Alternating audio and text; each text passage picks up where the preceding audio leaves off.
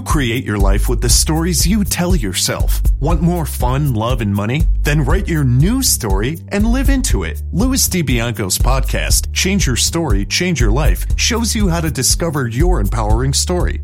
You'll meet many successful people who have created magnificent lives, even when the odds were stacked against them. Plus, you'll learn the secrets of great storytelling that can explode your business. And now, here is your host, Louis DiBianco.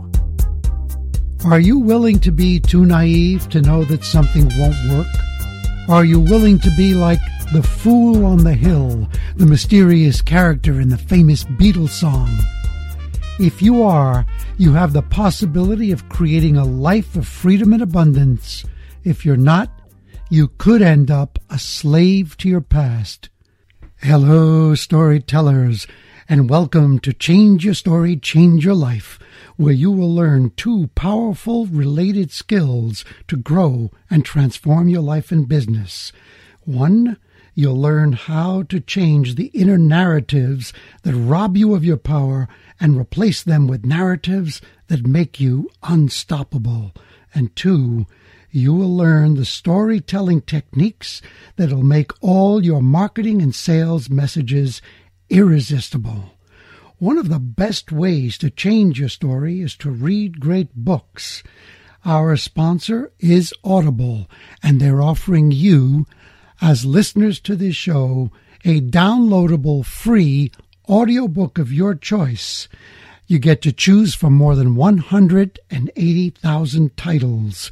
Simply go to www.audibletrial.com/storypower and choose your free audiobook today.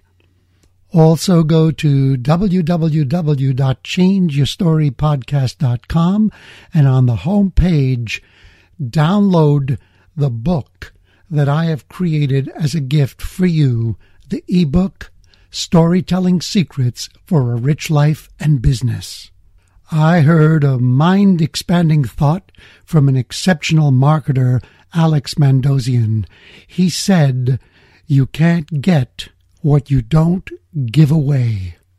If you're here and getting value from this podcast, give yourself the gift of giving that value away to others. Go to Change Your Story, Change Your Life on iTunes and leave a brief review, which can be a comment about your biggest takeaway from today's episode, and add a 5-star rating. This will help the show to climb the iTunes ranks and reach more people. Thank you in advance for doing that. Today's guest chose to be naive, creative, and bold a long time ago. His choice helped him overcome soul-crushing obstacles and create a life of his dreams. He's a thought-provoking, critical thinker who will make you approach your business and your life in a whole new way. He's the author of 11 books, translated into 25 languages, including the New York Times bestsellers Risky is the New Safe and Mad Genius. He has spoken to more than 2 million people across more than 50 countries and is a member of the Speakers Hall of Fame. When he is not prowling the podium or locked in his lonely writer's garret, you'll probably find him playing third base for a softball team somewhere.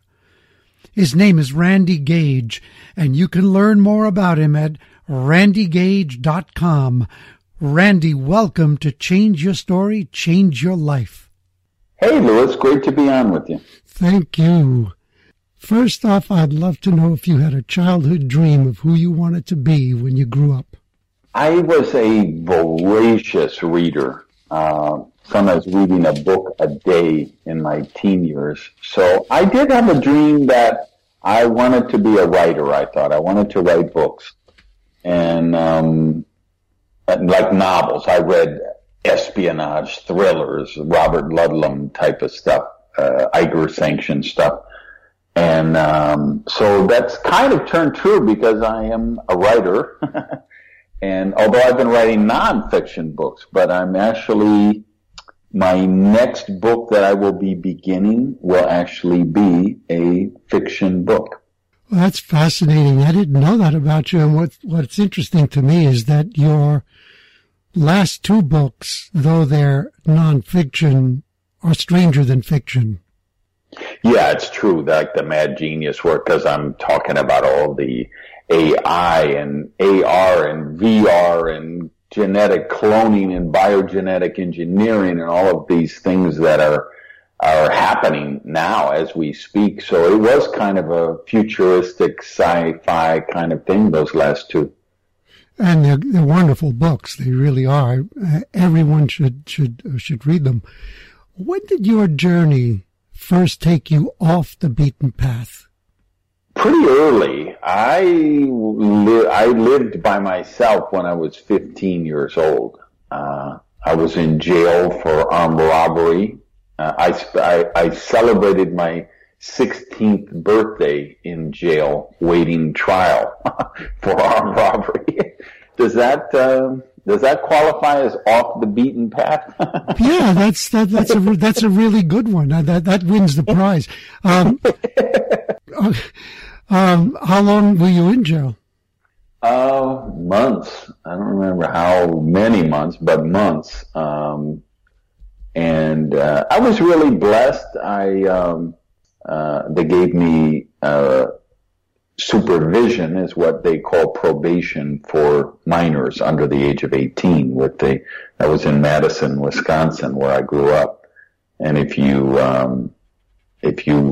are on supervision and then you stay out of trouble, then when you turn 18, you don't have a criminal record. And so I had made some really bad choices. I was a teenage alcoholic. I was a teenage drug addict. So obviously I made some really horrific choices.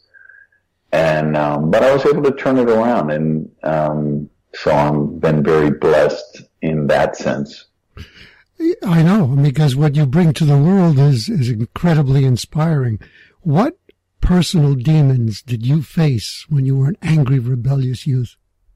It was the drugs and the alcohol. Those were the demons for me. And they were really, and I would say social anxiety. I was just such a pathologically shy, insecure, low self-esteem guy that I think the addictions were a way to escape that and live in an alternate universe, really. Wow. I just love the fact that you said that, because this is not my story, but certainly I wanted to live in an alternate universe when I was in my teens. But it's interesting you said at first that the alcohol and the drugs were the demons, but they really weren't. The demons were those fears and anxieties that led you to those things. Yeah. Now, was there a pivotal event that pointed you in a different direction? Yeah, I had one day I heard some keys jangling and my cell door opened and a visitor came in. He was a guy named Baxter Richardson, and he was the father of Joy, who was my best friend's girlfriend that I went to school with, David and Joy. And she had said, "Dad, you gotta go help my friend Randy. He's in jail." And so he came to see me in that jail cell. And he said, "You don't belong here. You're capable of doing great things." And I thought, this guy's so full of it. He's delusional. And he insisted, "No, you don't belong here. You're capable." And I'm like, "Do you know who you're talking to?" And he was like, "No, I did homework before I came here. I talked to all of your teachers," because of course he was a teacher. So they all opened up to him, and he said, "I talked to them. They tell me that your reading comprehension is higher than college level, that you'll skip school for 3 weeks straight, and then you'll come in and there'll be a test, and you'll ace the test. You really are capable of great things." And nobody had ever told me anything like that in my life, right? I mean, what I heard was, How can someone so smart be so stupid? Wow. If I heard that once, I heard that 1,000 times, right? So, my mother she was a single mother, but a guy she was dating when my teen years, that's what he used to say to me. How can someone so smart be so stupid? And, so Baxter told me this different reality, and I so desperately wanted to believe him that I believed him. And because I believed him, it was true, right? Yes, yes. Now, if I wouldn't have believed him, it wouldn't have been true. But because I believed him, it was true. And that was a seminal, pivotal moment for me because somebody actually believed in me. Somebody actually thought that I could do great things. And I was able to borrow some of his belief in me that I didn't have for myself. And then and I was able to arrange a job. And Baxter was actually teaching at this alternate high school, which was called the School Without Walls, which was an experimental school that the school system was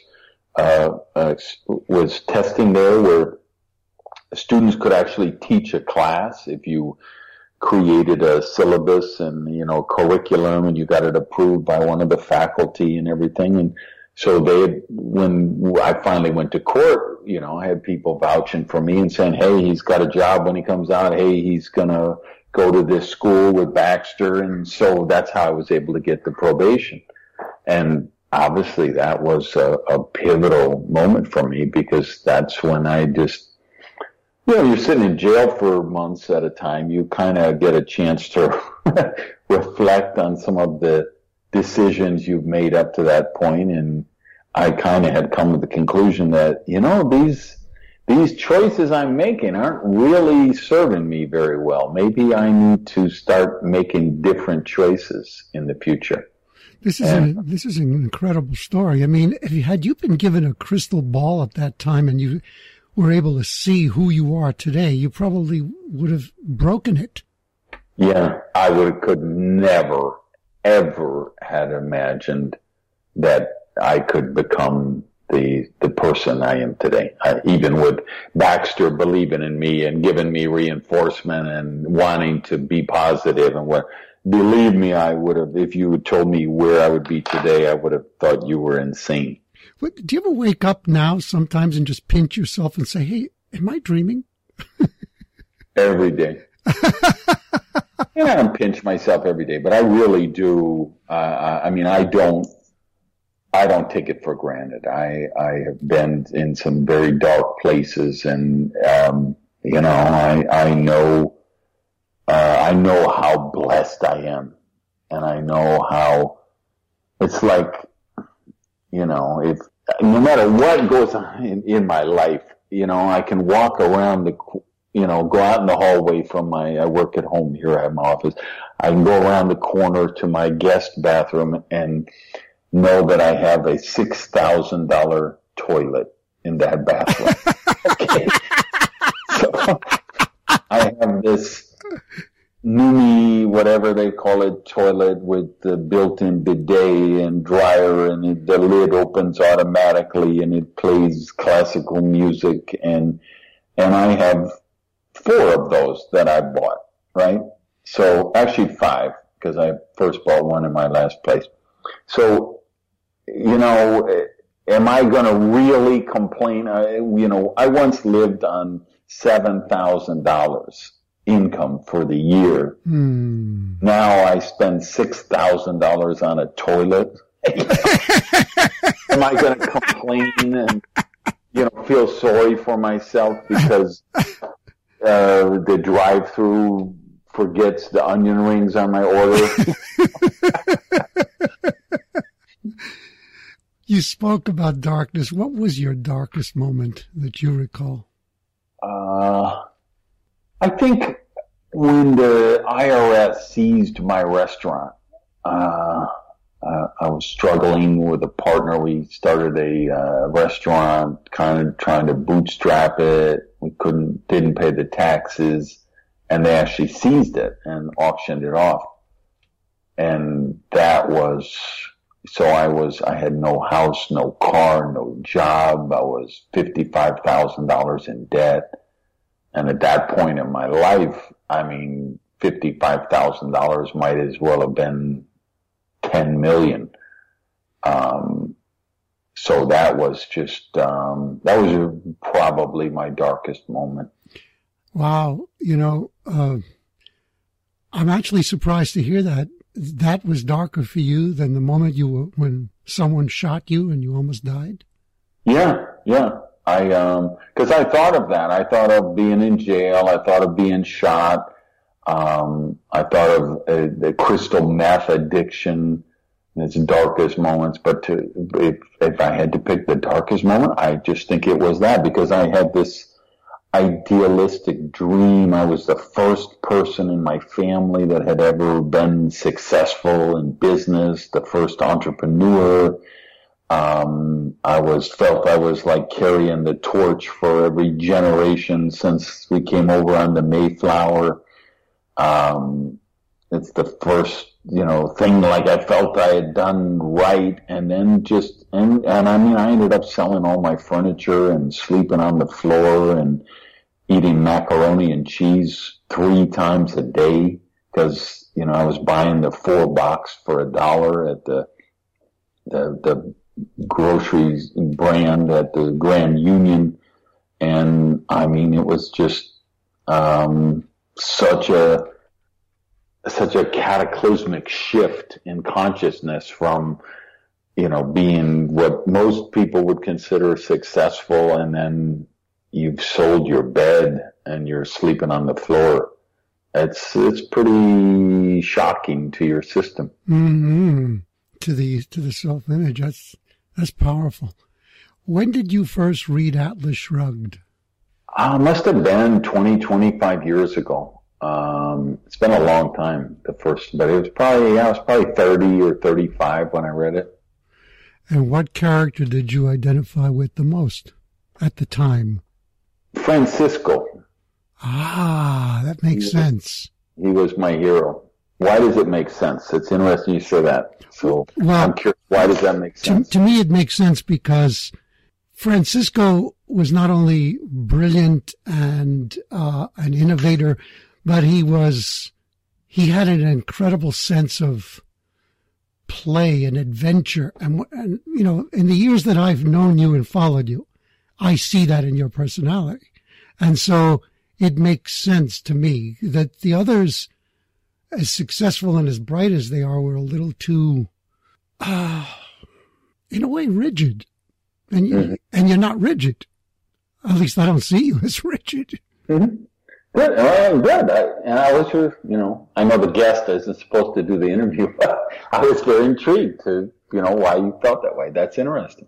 It's a conversation, Randy. I welcome it. My hero was Wesley Mooch. Absolutely not. And if people don't know who that is, then you got to read the book to find out. Oh, you got to read the book. How did the book change you? It was the first time in my life where I explored the concept of living by a congruent philosophy. Because I'm a high school dropout, obviously. I had never taken philosophy courses, and I didn't know about the great philosophers. I had never studied any philosophy. And then, of course, Ayn is introducing the philosophy of objectivism in the book. And that was my first experience with that. But more importantly, how people in the book, like Francisco, like Howard Roark in the earlier book, what's the name of the Fountainhead? Yeah, Howard Roark and the Fountainhead.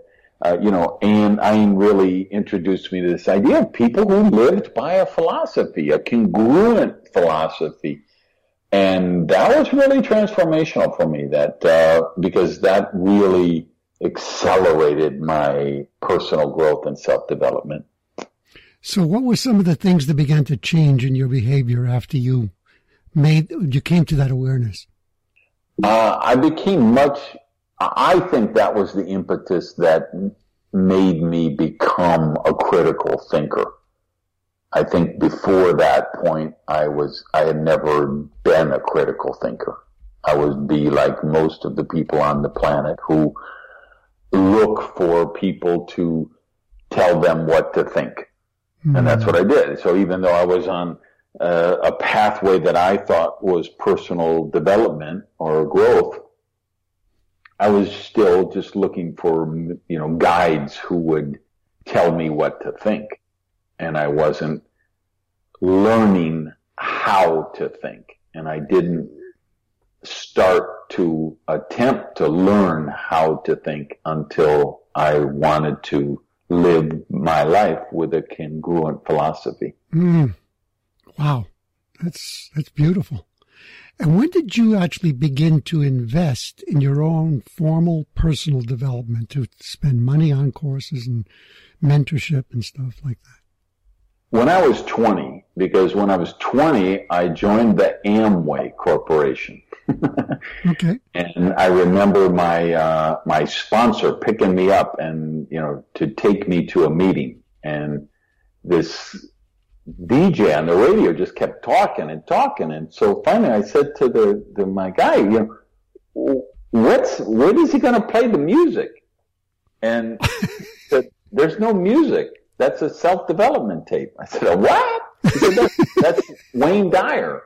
I'm like, who's Wayne Dyer? What does he sing? What does he play? It's like, no, he doesn't sing. It's for self-development. I'm like, what is that? I mean, I had believe me, you could trace 1,000 generations of my family back to the first primordial pond scum that emerged from the, swamp. And no one had ever read a self-development book or gone to a self-development seminar, because we didn't even know they existed.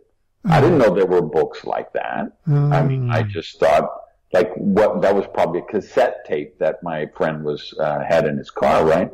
I didn't know that kind of stuff existed, but that being in Amway, they pushed personal growth and self-development. And so and then of course, I wanted to be like the successful people in that business.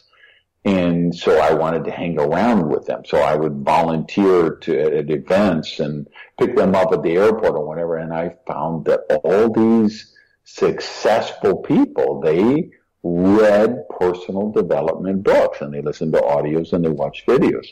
And so I was lucky in the sense I got turned on to that at a young age. Can you address how language, which is so powerful, how can it enslave us or set us free?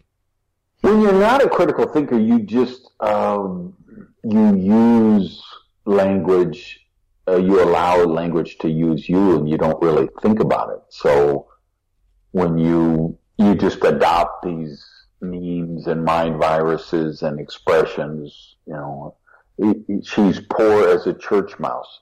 Mm-hmm. Okay, well, let's think about that for a minute. Why would a church mouse be poor? What kind of negative programming is this? Why wouldn't a church mouse be the most successful, happy, rich mouse on the planet? There's just a lot of programming. So when I'm doing a series on my blog this week about comedy and satire, and there was recently this, Kevin Hart was going to host the Oscars, and then they found some old tweets that were kind of homophobic, and he resigned from that, and then Ellen had him on her show, and, she's lobbying to get him on, and so Louis C.K. had a set leaked where he was making controversial jokes. So I'm writing a whole series. It's 4 days I'm going to spend on this, on just the power of comedy, satire, commentary, and how it affects us and how do we view that with prosperity consciousness. And it's not easy. It gets really, really messy really quickly. I have a feeling that you really like Ricky Gervais. Yeah, brilliant guy. Okay. But he'd be another perfect example that that I'm writing about in the blog. There's some things that that I can look at Ricky and say, okay, he's a comedic genius. Yeah. And there's material there that I don't want to listen to because it's really not prosperity consciousness. Can you give an example? Are you talking about his latest show, Humanity? I haven't seen it, but I think when he hosted the Oscars or the Gold Globes or the Emmys or whatever he did, and I remember he was going to introduce Robert Downing and said, you'll know this next guest from institutions such as the Los Angeles Police, the Los Angeles Jail, and the Betty Ford Clinic. Mm-hmm. Funny comedy, brilliant, right? But is that really prosperity consciousness to, mock somebody because of their addiction? Probably not. And as a guy who's faced addiction my whole life, that, of course, and I like Robert Downing is my hero. Here's a guy with horrific addiction, and he has become the most go-to star in Hollywood. I mean, maybe The Rock might be the most marketable movie star right now, but I mean, Downey had the whole Iron Man franchise, the Avengers franchise, the Sherlock Holmes franchise. I mean, he's really, really, really turned it around, and it's a really inspirational, wonderful story. Mm-hmm. And so and I love biting comedy. That's literally I've got a blog that I'm going to post tomorrow that's over 1,000 words. I've been writing it all day. Looking at my own self, because I'm one of those people with a really dark, totally politically incorrect, wicked sense of humor. And so my friends know that, but I have to also say, is that really, I might need to work on this myself. Do you like Hannah Gadsby? I don't know her. Oh my God. Check her out you're going to love her, I think. She has a show on Netflix called Hannah Gadsby Nanette. And this is one brilliant woman. Yeah. Wickedly funny. And she pushes the envelope and even challenges the whole concept of what comedy should be. It's very powerful. She's from Australia. I think I watched that twice in a week. Yeah. Phenomenal. One of the things I'm saying in this series, is that people like George Carlin and Lenny Bruce back then, and now Ricky Gervais and Louis C.K. and Kathy Griffin and Kevin Hart and all these people we're talking about, they help us evolve as a society, because the best humor only works if there's an element of truth in it. There's no joke that's funny if there's not some truth behind it, right? Exactly. So even when it's a horrific stereotype, a trope, or whatever, if there wasn't some degree of truth there, we wouldn't find it funny. And so what these brilliant comedians do is they challenge the inequality of our society. They challenge the hypocrisy of our society.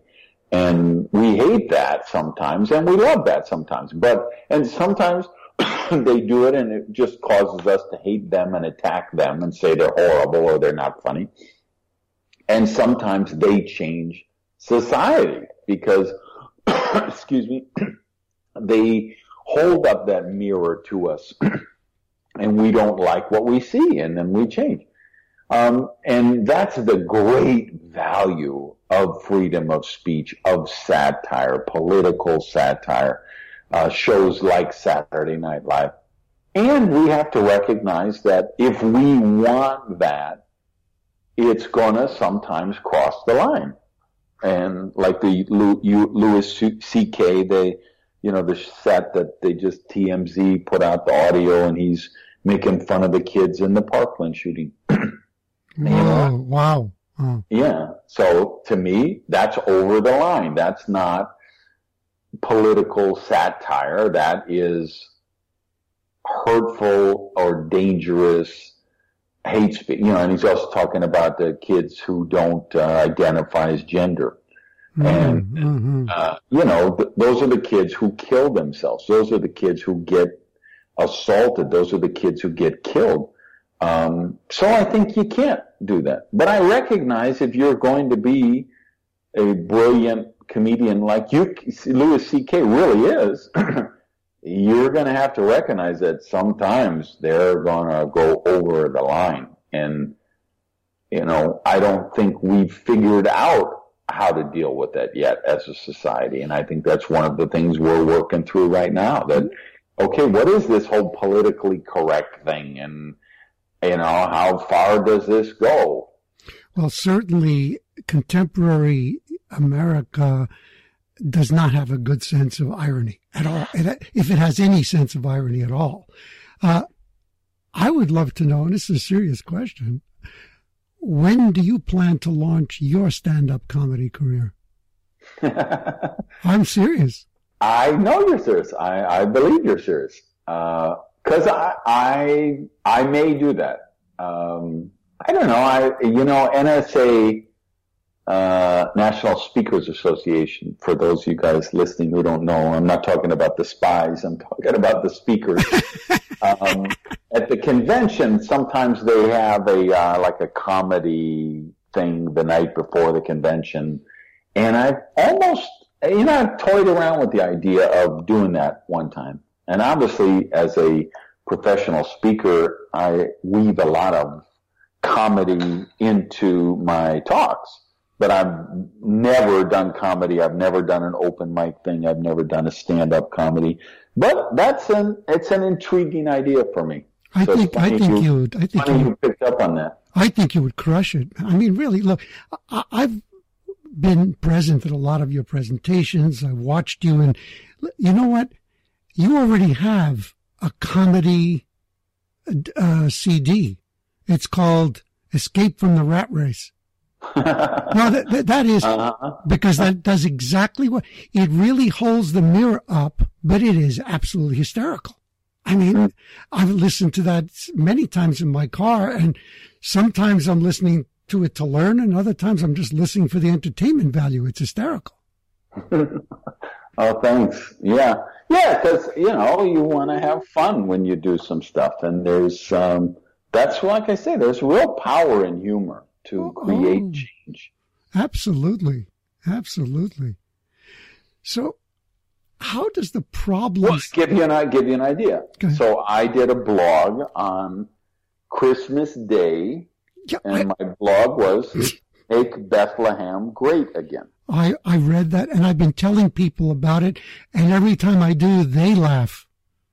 Well, and all I did for that blog was I took the exact verbatim speech from Donald J. Trump and took out the word America and put in Bethlehem. Mm-hmm. And everything else in the blog is his words exactly. Mm. And so I did that for and of course I have people who have just eviscerated me for that. And how could you do? And then Christmas Day of all day, how could you?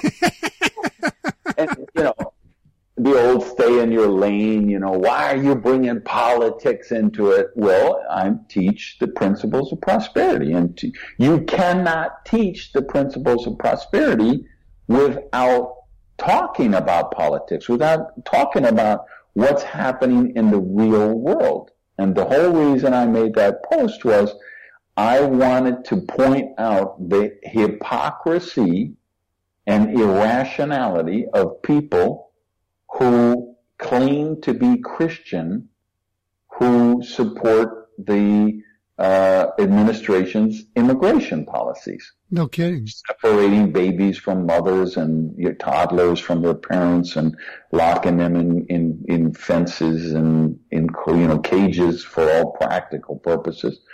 You can't say you're a Christian and support that. You just can't. But they do. Of course they do. And what does comedy do? Comedy points out the hypocrisy. Now you can say to me, no, I don't care about those kids. They're from Nicaragua, so they don't matter to me. They're not white. They're not like us. Remember that anchor on Fox that said, they're not our kids. Okay, you have the right to believe that. But you can't say you believe that and you're a Christian. Okay? Mm-hmm. Or you can say you're a Christian and but you can't be a Jewish Nazi. That doesn't exist. Okay? So you cannot support those kind of immigration. You can't read the Bible and say you believe in the philosophy and the lessons of Jesus Christ and support what our current immigration policy is. It doesn't mean you have to support the immigration policy or you have to be a Christian. I'm not. You be whatever. I'm not telling anybody what religion they should be or not be. I'm just saying, and I'm not telling them what immigration policy they should support or not support. But I'm not afraid to point out the irrational and hypocrisy of saying that you hold those two viewpoints. Mm-hmm. You'd probably love the most recent podcast that Alec Baldwin did. His show, of course, is called Here's the Thing. I listened to it this morning at the gym, and he's interviewing a young 30-something woman who was the one who created massive chaos at the airports with her to help immigrants the day after Trump issued his Muslim ban. And it's a brilliant interview. She's on fire. She really is. And so my next question for you is, how does the problem-solving mindset limit us? The issue with solving problems is you're usually looking backwards, not forward, because the problem happened last week, yesterday, last month, or last year, or it's been developing for the last decade. So we're looking at what were the causes of this problem. That's all backward looking, and it's not forward looking. And the real innovation, the stuff that I'm talking about in like the Mad Genius book, that comes from possibility thinking. And that comes from looking forward, not backwards. Give us an example of framing two different questions. One as a problem question, the other one as a possibility question. Well, to me, it's best demonstrated in the iPad when it came out, and they were interviewing Jobs and said, well, did you do any focus groups, for this? And he said, no, it's not our customer's job to know what they want. And that kind of gets to both issues, the forward-looking and the backward-looking, because that's what brilliant entrepreneurs do, is they say, okay, what is our customer going to want that they don't even know they want it yet? Mm-hmm. And same thing with the influencer, a speaker, a coach, a consultant, a blogger, a podcaster, is what do my people want to know that they don't even know that they want to know yet? That's possibility thinking. Beautiful. Are we in the decade of chaos, in your opinion, and how can that be a good thing? Yes, we're in the most cataclysmic, chaotic decade in the history of civilization. And that is going to produce some of the most monumental challenges greater than we have ever faced, like cloning, biogenetic engineering, people pre-ordering designer babies. What's the ethics, the morality of that? What is the morality of cloning, right? We can have 180 nations sign an accord to say we all agree nobody will do human cloning, but there still will be some country that says, hey, we don't have oil, we don't have diamonds, we don't have natural resources, we're going to be the cloning country. Mm-hmm. And they'll do it. And you're not going to be able to prevent that from happening. At some point, somebody somewhere will be cloning humans. If they haven't done it already. Right.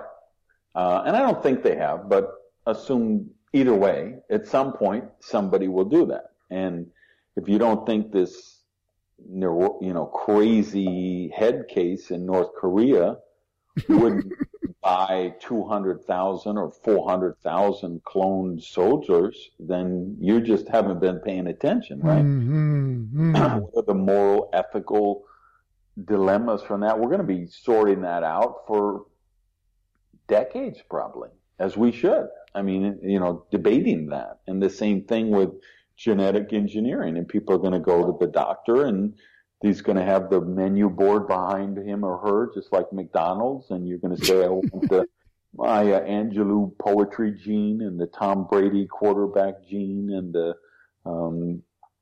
Ricky Gervais, comedy gene and whatever. And then to top it off, do you want fries with that? Yeah. And that's crazy. That's chaotic. The challenges, obstacles, problems, issues are going to be mind-boggling.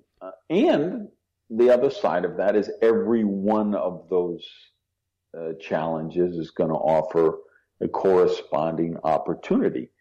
And that's why I believe, we're living in the greatest time in human history.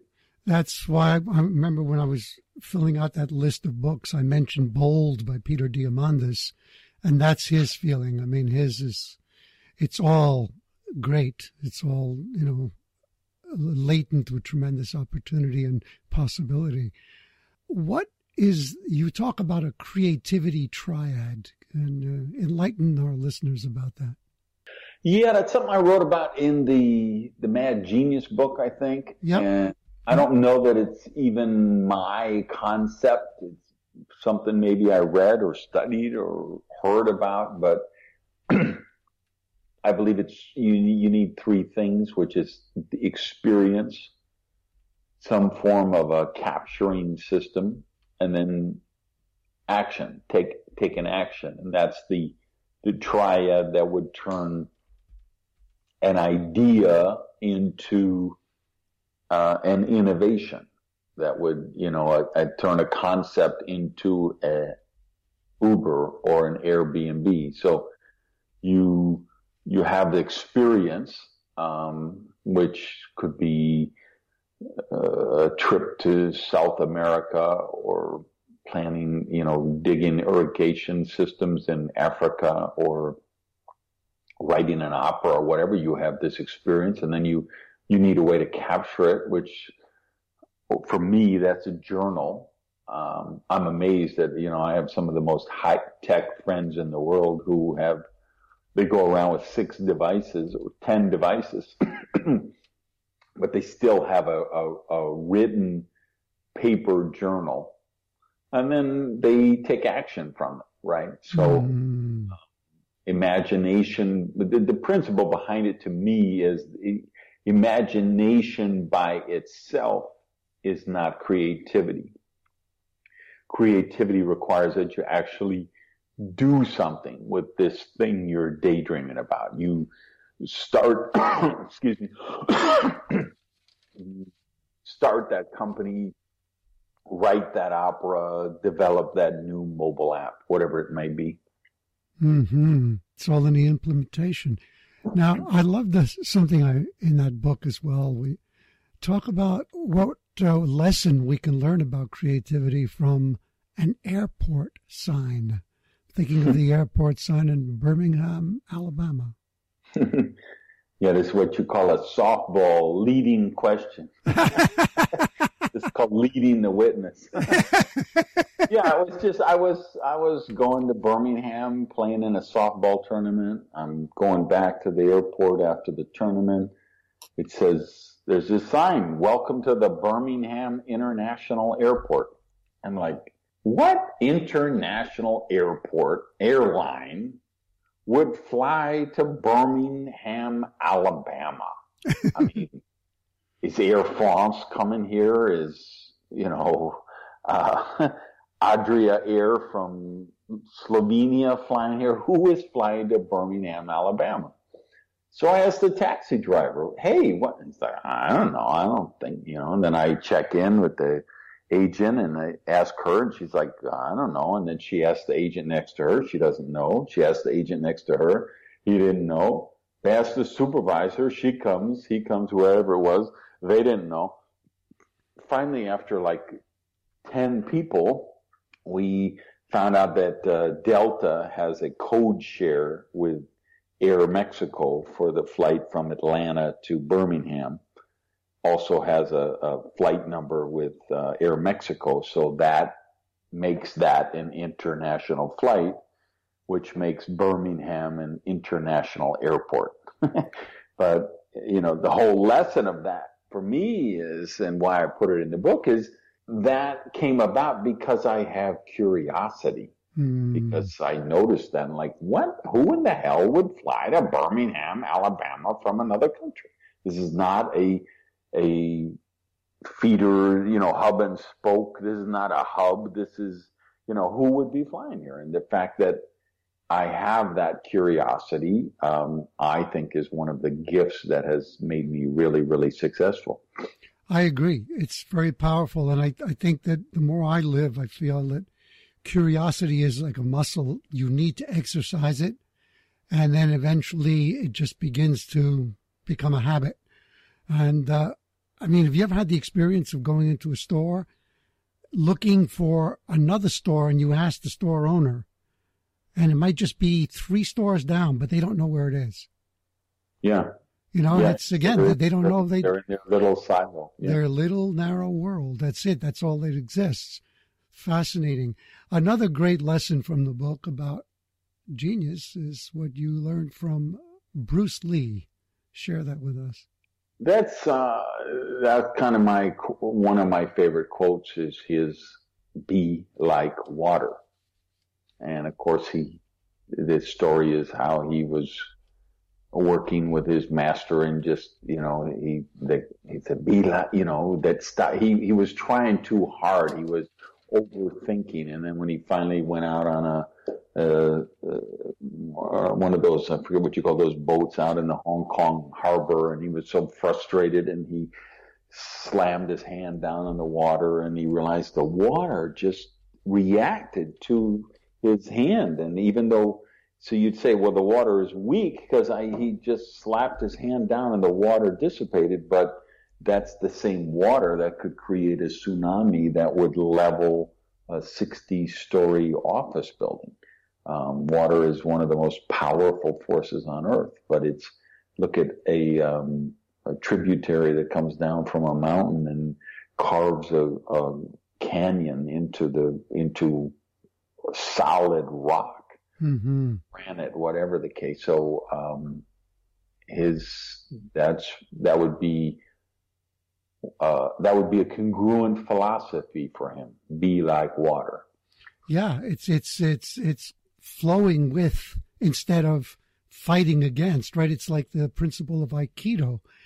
In fact, years ago, I took a course in Tai Chi, and the master would walk around, and whenever he'd come to me, he would just look at me and say 2 words: no power, no power, no power, because I was pushing too hard. Mm-hmm. It's fascinating. Love it. Why do the simple words, what if, have such enormous power?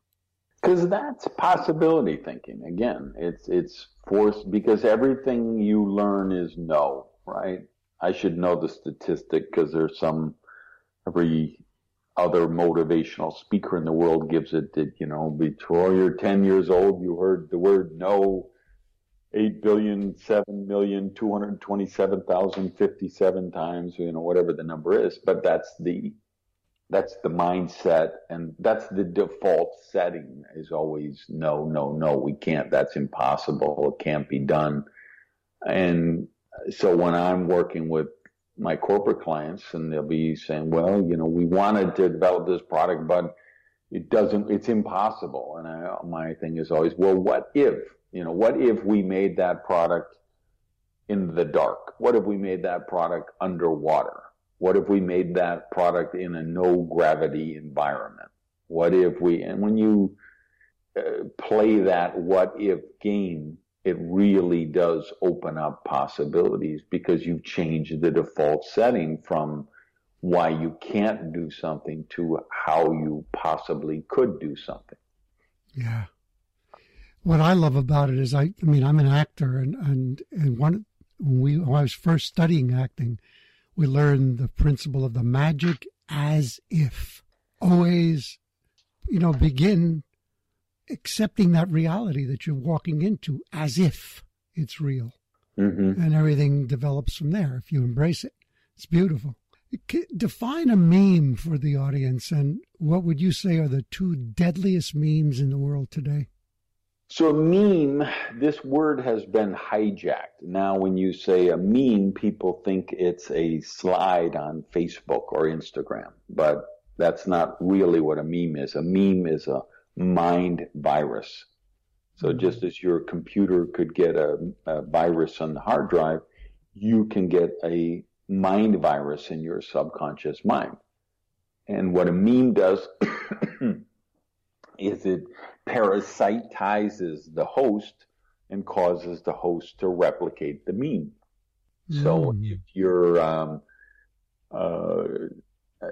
at the red light and the car pulls up to you and the windows are down and they're blasting Daddy Yankee, shaky, shaky, shaky, shaky, well, now you kind of got that in your mind, and then you're in the elevator and you're humming it, and now it's an earworm, and the other person in the elevator's got it, and a slogan like "Just do it" or "Yes, we can."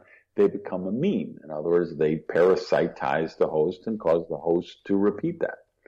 And so it's literally a mind virus is what we mean. It would be, the term was coined by Richard Dawkins in his book The Selfish Gene, and it is the basis for what is becoming a science, which is the science of mimetics.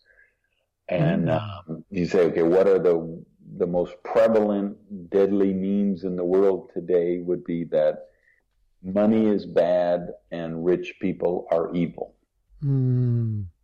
Yeah, that's a deadly one. Sure is. What can be the most exciting next step, in your opinion, in human evolution? If we can blow up and replace the education system, and which is completely archaic, completely out of date, completely out of touch, and almost completely irrelevant and almost completely useless, because the education system was developed to create worker drones for the collective, and it hasn't changed since then. Mm-hmm. And we have this curriculum of teaching kids to memorize facts, which they could look up in 10 seconds on their smartphone. And we don't teach them how to think. So when we change that, and I have a lot of thoughts in that in the Mad Genius book on how we could really redo education, I think that'll be the next big step for our evolution toward a more enlightened society, is to get the education system on track with the focus of teaching people how to think. Mm-hmm. Because how to think is actually a skill that you can develop, and a skill that needs to be learned and needs to be nurtured. It's true. It's true. I agree with you, because without that, communication completely falls apart. Why is this the age of the artist/entrepreneur, in your opinion? Because we're in this cataclysmic decade with all of these technological changes, and not just technology, but just social media, the internet, mobile apps, how we interact with mobile apps, how it changes everything we do. It's just going to create all of these challenges, and that's what entrepreneurs need to innovate. Is we need challenges, we need problems, we need obstacles.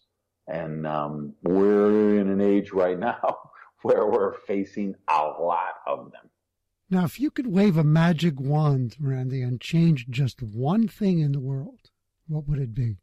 I probably would default to that education. I think that might be, because I think that would be the most, like when we started, you were asking for the pivotal event in my life. If I said, what is the pivotal event going to be? Because at some point, the example I gave in the Mad Genius book was 2 microchips are communicating at the TED AI conference in the year 2025. And of course, the TED AI conference is only a conference for artificial intelligence. There's no actual humans. There's no hotel ballroom where this is taking place. It's taking place on the internet between these 2 AI entities, and one of the and they're planning their seminar for the rest of the attendees, and the topic they're assigned is, what do we do with these humans? And which is, people's heads were exploding when I wrote that in the book. I mean, every time I did a radio interview, they were like just, bouncing off the walls, like, what? But that's a real question that, at some point, artificial intelligence will surpass all acquired human knowledge. That will happen. So we can debate, is it going to happen in 8 years, in 20 years, in 200 years? We could debate, whatever. That's irrelevant. At some point, it's going to happen. And then the point is, how are we, what is because the AI at some point is going to say these humans, they kill each other over parking spots at Whole Foods Market. They pollute all of the oceans and the air and the planet and everything, and they're just totally irrational. They're self-destructive. They're selfish. They're short-term. They don't plan for the future. They don't protect the future. They don't protect the planet. They threaten our existence. So we're going to need to either exterminate them all, or we're going to have to put them in ant farms or zoos or, whatever. And the only thing that will give us a chance at that juncture will be if we will have changed the model of education, and we have actually taught people how to think.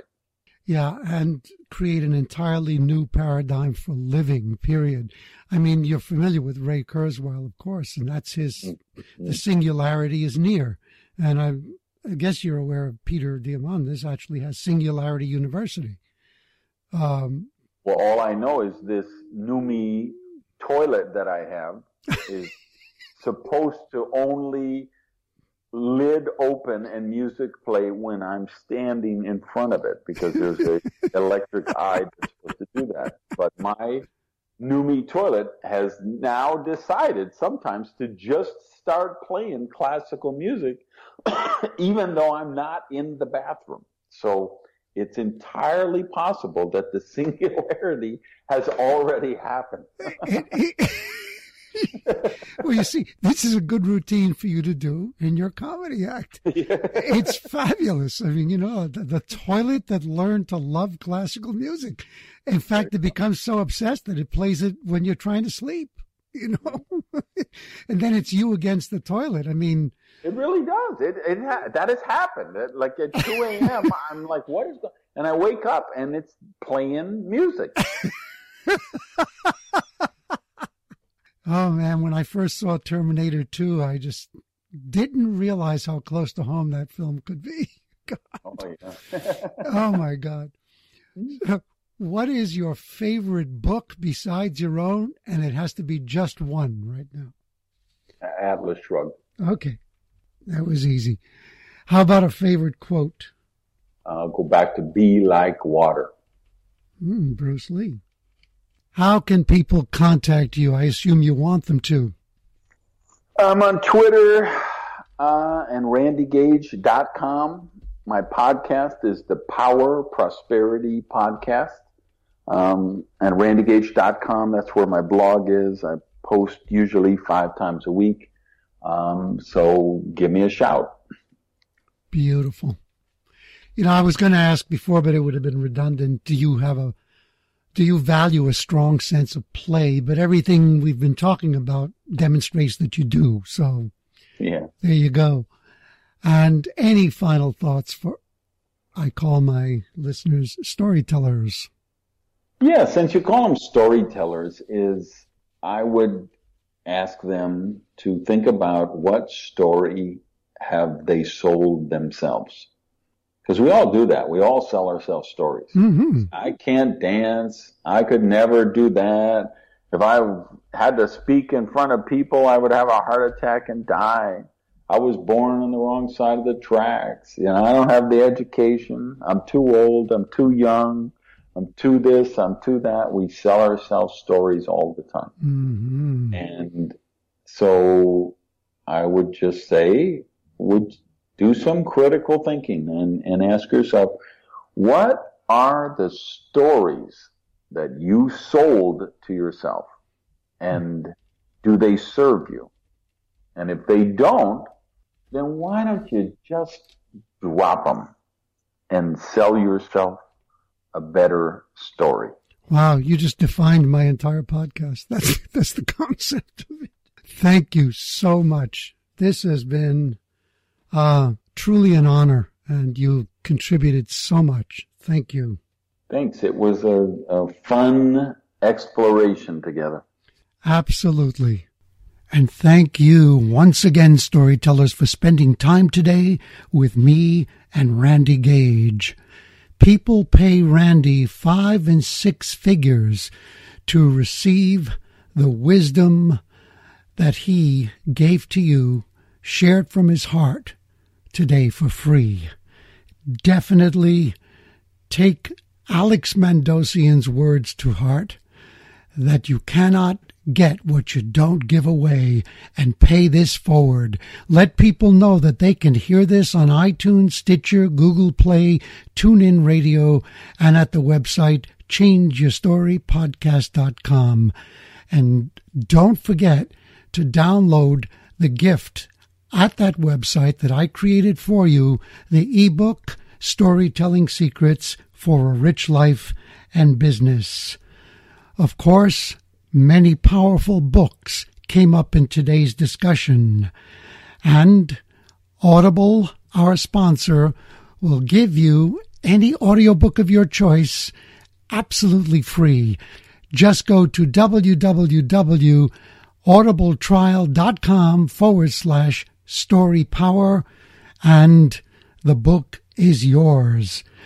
Now, the life-changing book that Randy spoke about, Atlas Shrugged by Ayn Rand, I don't want you to download that as an audiobook for free. I want you to buy it. I want you to have a physical copy of it in your hands that you can read again and again, that you can underline, take notes from, and begin to apply the life-transforming principles in it. Warning, don't get this book unless you really want to change and grow your life. Please reach out to me and let me know what you're getting from this show, specifically what you've gotten today from listening to Randy. You can send your messages to Louis at changeyourstorypodcast.com. That's LOUIS at changeyourstorypodcast.com. Of course, pay this forward also by going to Change Your Story, Change Your Life on iTunes and leave us a good review and a 5-star rating. Randy has given you your assignment for next week. He said, do some critical thinking and ask yourself, what stories have you made up? Stories that may not serve you anymore. And then simply make the decision to get rid of them. That's all it is. And replace them by creating new, empowering stories. Begin by sitting quietly, clearing your mind with a slow, deep breath, and asking, how can I change my story and change my life? Tune in to the next episode of Louis DiBianco's podcast. Become unstoppable as you learn to change your story, change your life.